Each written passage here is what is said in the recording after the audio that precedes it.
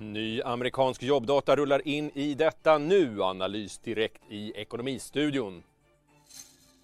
Imorgon fredag smygstartar rapportsäsongen. Sandvik och Getinge först ut.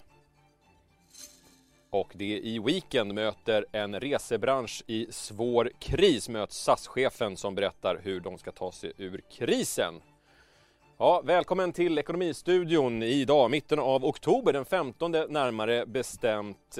Jag säger välkommen till poddlyssnare såväl som tv-tittare, heter Andreas Johansson. Vi noterar idag att coronafallen ökar runt om i Europa. Både i Frankrike, Tyskland och Storbritannien har man skärpt sina coronarestriktioner till följd av ökade smittotal i de båda länderna.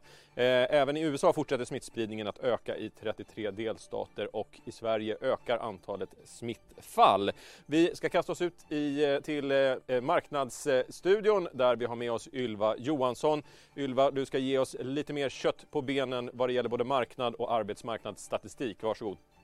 Ja, Andreas, tänk att vi börjar väl ändå med siffrorna som kom in precis ifrån USA, arbetslöshetssiffrorna som är högre än prognosen. 898 000 skrev in sig på den amerikanska motsvarigheten till Arbetsförmedlingen i den här veckan, vilket är betydligt högre än prognosen på 825 000. Vidare, om vi fokuserar på börsen, så kan man konstatera att det är otroligt rött idag.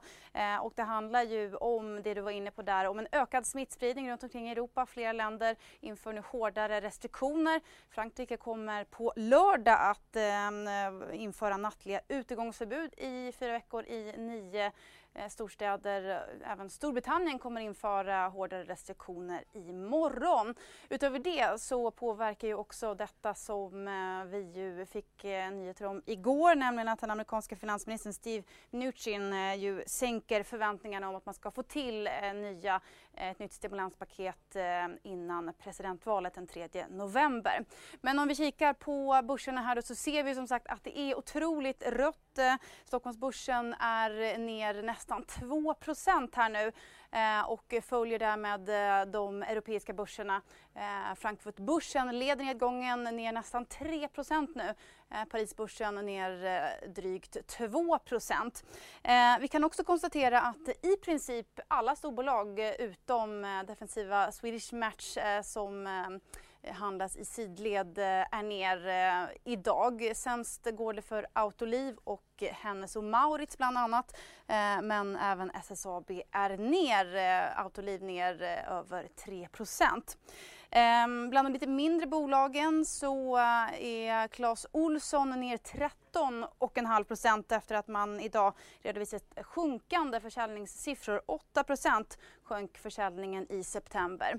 Atrium Ljungberg, fastighetsbolaget, de är istället upp 6,5% efter att man idag presenterat en otroligt stark kvartalsrapport under morgonen och berättade då också att man kommer att lansera ett återköpsprogram.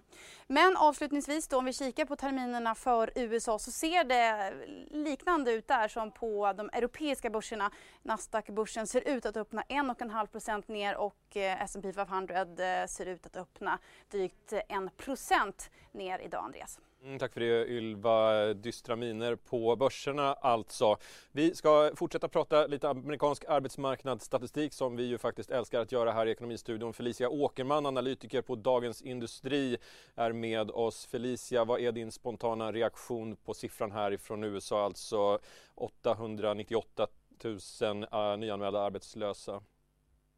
Ja, alltså det bekräftar ju lite bilden man har haft under flera veckors tid, att återhämtningen på den amerikanska arbetsmarknaden bromsar in nu. Men jag skulle vilja slänga ut en jättestor brasklapp här. Och det är att i delstaten Kalifornien så har man fått väldigt stora problem att hantera alla ansökningar. Det har skrivits en särskild rapport och i mitten av september kunde man konstatera att det är 600 000 nya ansökningar som har lagts på hög. Så de har infört ett stopp nu på 2 veckor för att kunna jobba undan alla de här ansökningarna. Det betyder att vi inte har vettiga siffror från den delstaten, för man gör bara en uppskattning nu. Det är landets största delstat befolkningsmässigt och den står för en väldigt stor del av den här typen av ansökningar normalt sett också. Så att det är jättesvårt att faktiskt göra någon rimlig tolkning av de här siffrorna just nu, för vi saknar en jätteviktig pusselbit. Vi tar siffrorna med en nypa salt och väntar med spänning på NFP helt enkelt. Vi vänder blicken Här till Sverige då så fortsätter arbetsmarknaden att tillfriskna. Säsongsrensat landade arbetslösheten i september på 9%, ett snäpp nedåt från de 9,1% som vi såg i augusti. Vad gör du för analys här, Felicia? Men överlag har den svenska arbetsmarknaden ändå överraskat positivt under ganska lång tid nu och det här är en fortsättning på det.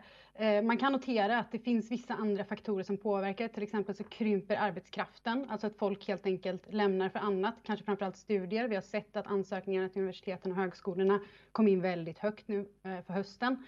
Men överlag så är det ändå så att det är en stabil återhämtning om man tittar på till exempel arbetade timmar som blir ett annat sorts mått på hur nära vi ligger en normal arbetsmarknad med tanke på att vi fortfarande har över 110 000 personer som är permitterade. Så ligger de ändå okej. Det ser ganska stabilt ut. Det är fortfarande under nivåerna under motsvarande månad förra året. Men det ser hyfsat ut och det kommer ju precis lagom till att avtalsrörelsen har kommit igång på allvar. Skulle på marginalen kunna påverka löneökningarna i år förhoppningsvis. Sysselsättningen föll tillbaka trots att arbetslösheten minskade. Vad beror det på? Det kan bero på många olika faktorer, men till exempel det faktum då att du har färre personer som faktiskt befinner sig på arbetsmarknaden, du har personer som rör sig ut. Det finns en massa flöden som kan påverka det, men så länge de arbetade timmarna utvecklas okej så skulle jag än så länge inte vara så orolig för ett tillfälligt bakslag i sysselsättningen. Vi har ju ganska länge pratat om den här oron för en andra virusvåg och det är ju faktiskt det vi ser nu. Felicia, hur pass långt fram törs du blicka? Det är du förhoppningen om den fortsatta återhämtningen eller får vi se ett hack här nu? Vad tror du? Jättesvårt att säga. Det beror väldigt, väldigt mycket på dels saker som händer i Sverige men också saker som händer utanför Sverige. Vi har ju sett att effekter i andra länder som kanske har en högre smittspridning än vi har, det kan ju slå mot till exempel industrin. Vi har ju sett att industrin ligger högt när det gäller permitteringar. Det är ju också liksom en svaghet på arbetsmarknaden att vi har så många personer som visserligen har ett jobb så vi räknar dem inte som arbetslösa, men de jobbar inte fullt. Det är ju inte en arbetsmarknad som mår bra när det ser ut så. Det är jättesvårt att säga om vart smittspridningen är på väg i Sverige också. Så jag vågar inte titta så himla långt i nuläget. Man tar det lite bit för bit som det kommer. Men överlag så kan man väl säga så här att om jag skulle sätta pengar på någonting just nu så är det snarare att vi går mot att det kanske är fler prognosmakare som får revidera upp sina utsikter för arbetsmarknaden något under hösten. Ja, vi följer naturligtvis utvecklingen i Ekonomistudion. Jag hoppas att du kommer tillbaka hit snart. Felicia Åkerman, tack för att du var med. I morgon så smygstartar rapportsäsongen och vi ska alldeles strax låta Ekonomistudions ekvilibrist Alexander Klar berätta vad han har att vänta framför oss. Men först kort om dagens rapporterande bolag från fastighetssektorn som trots corona och tomma kontorslokaler klarar sig bättre än befarat. Det här är en mycket bättre rapport än många hade förväntat sig. Atrium Ljungberg, vars fastighetsbestånd till stor del består av handelsfastigheter, presenterar ett förvaltningsresultat på 277 miljoner kronor, vilket går att jämföra med väntade 260 miljoner. Hyresintäkterna och driftöverskottet är i linje med förväntan. Vi tappade ju väldigt mycket i Q2 kopplat till pandemin, men sen precis som många andra företag så har ju återhämtningen blivit mycket starkare än vad vi hade förväntat oss. Många är ute och handlar, kontoren betalar sina hyror precis som vanligt. Så det gör att rapporten blir i linje med våra ursprungliga förväntningar kan man säga. Bolaget meddelar även att styrelsen tagit beslut om att genomföra återköp av egna aktier. Vi är mitt i en pandemi och visar det här resultatet under sådana förutsättningar tycker jag är starkt. Castellum, som främst har kontorslokaler, redovisar ett förvaltningsresultat på 899 miljoner kronor i det tredje kvartalet, vilket är klart bättre än väntade 855 miljoner. Även driftöverskottet är snäppet högre än prognosen och intäkterna är i linje med förväntningarna. Trots resultatet räknar Castellums vd Henrik Saxborn med en något svagare tillväxt i kommande kvartal. Blickar vi framåt så kommer ju kontorsmarknaden för ett normalt kontorsläge att förändras något. Och det här är vi fullt medvetna om och har förberett oss genom att vara flexibla och möta våra kunder i det. Ja, trots en minskande fysisk handel i kombination med en allt starkare e-handel samt ett på sikt minskat behov av kontorsplatser har fastighetsbolagen klarat coronapandemin bra. Det ser betydligt bättre ut nu än vad de trodde i juli. Så att jag menar det har vi även sett på aktiemarknaden hur bra fastigheter har gått sen början på september. Så att jag tycker väl att man någonstans ligger och har ganska rimliga förväntningar på den här rapportperioden. Och jag tycker inte de här rapporterna förändrar den bilden något sån här. Rapportsäsongen är här. Allting pekar på att det tredje kvartalet borde visa en gradvis förbättring jämfört med det andra. Sammanfattningsvis så kommer det vara mindre dåligt än vad vi tidigare trott. För de omvända vinstvarningarna, de har duggat tätt. Bland bolagsnyheterna Hexport kom med en omvänd vinstvarning. Gränges som gör en omvänd vinstvarning och säger att resultatet för det tredje kvartalet... Trädgårdsbolaget Husqvarna har sett en fortsatt stark hemestertrend under sommarmånaderna och kommer en omvänd vinstvarning. Ja, men notera att AAK verkar komma med en omvänd vinstvarning nu också. Jag öppnar datorn här vid 7-tiden och sen ramlar de in och hittills då 8:45 har vi fått 4 stycken egentligen från nordiska bolag. Flera av de omvända vinstvarningarna har också kommit från bolag som går att relatera till fordonssektorn och vi har hört att aktiviteten är hög i fabrikerna. Flera biltillverkare har också släppt starka försäljningssiffror. Här i Sverige så meddelade Volvo efter kvartalets slut att permitteringarna de upphörde med omedelbar verkan. Och det går att tänka sig att lastbilsmarknaden har gynnats av uppsvinget vi sett för till exempel e-handel. Tittar vi på lastbilsmarknaden i Nordamerika så har vi också börjat se en krok uppåt. Aktien den är på all time high. Rapporten kommer den 20 oktober. Dessförinnan och först ut bland de stora tunga verkstadsrapporterna det är Sandvik. Under andra kvartalet föll både omsättningen och orderingången med kring 25%. Nu måste det vara betydligt bättre för att försvara nuvarande nivåer. Och för våra exportbolag också en svensk krona som stärkts och därför ger en valuta mot vind och ytterligare bidrag till att vi inte kommer få se vad vi såg i fjol på resultatraden. Men som sagt betydligt bättre än under sommaren. Om cykliskt har lett uppgången som vi har sett så har en annan sektor på Stockholmsbörsen, bank, haft svårt att följa med, vilket till synes förvånat en del analytiker. Vi har fått signaler om att tradingdelen går bra. Nätmäklaren Avanza har till exempel uppdaterat oss om fortsatt god aktivitet bland sina kunder och även storbankerna där kunna hålla uppe intäkter från courtage och fondavgifter. Och så får vi kanske räkna med ett räntenetto som mestadels rört sig i sidled. På det är också en bostadsmarknad som till och med blivit hetare i pandemins spår. Men det är fortsatt fokus på kreditreserveringarna i rapporterna. Man gjorde ordentliga sådana under det första halvåret och de skilde sig också ordentligt åt mellan bankerna. 3-6 miljarder avsattes första halvåret. Handelsbanken stack ut med en mindre avsättning på mindre än 1 miljard. Nu i Q3 väntas betydligt lägre reserveringar men fortsatt så stora att de lär få nettovinsterna att krympa jämfört med samma kvartal i fjol. Och sen finns ju då de gamla våta filtarna som ligger kvar över bankerna. Penningtvättsskandalerna och eventuella böter, räntor som cementerats i botten.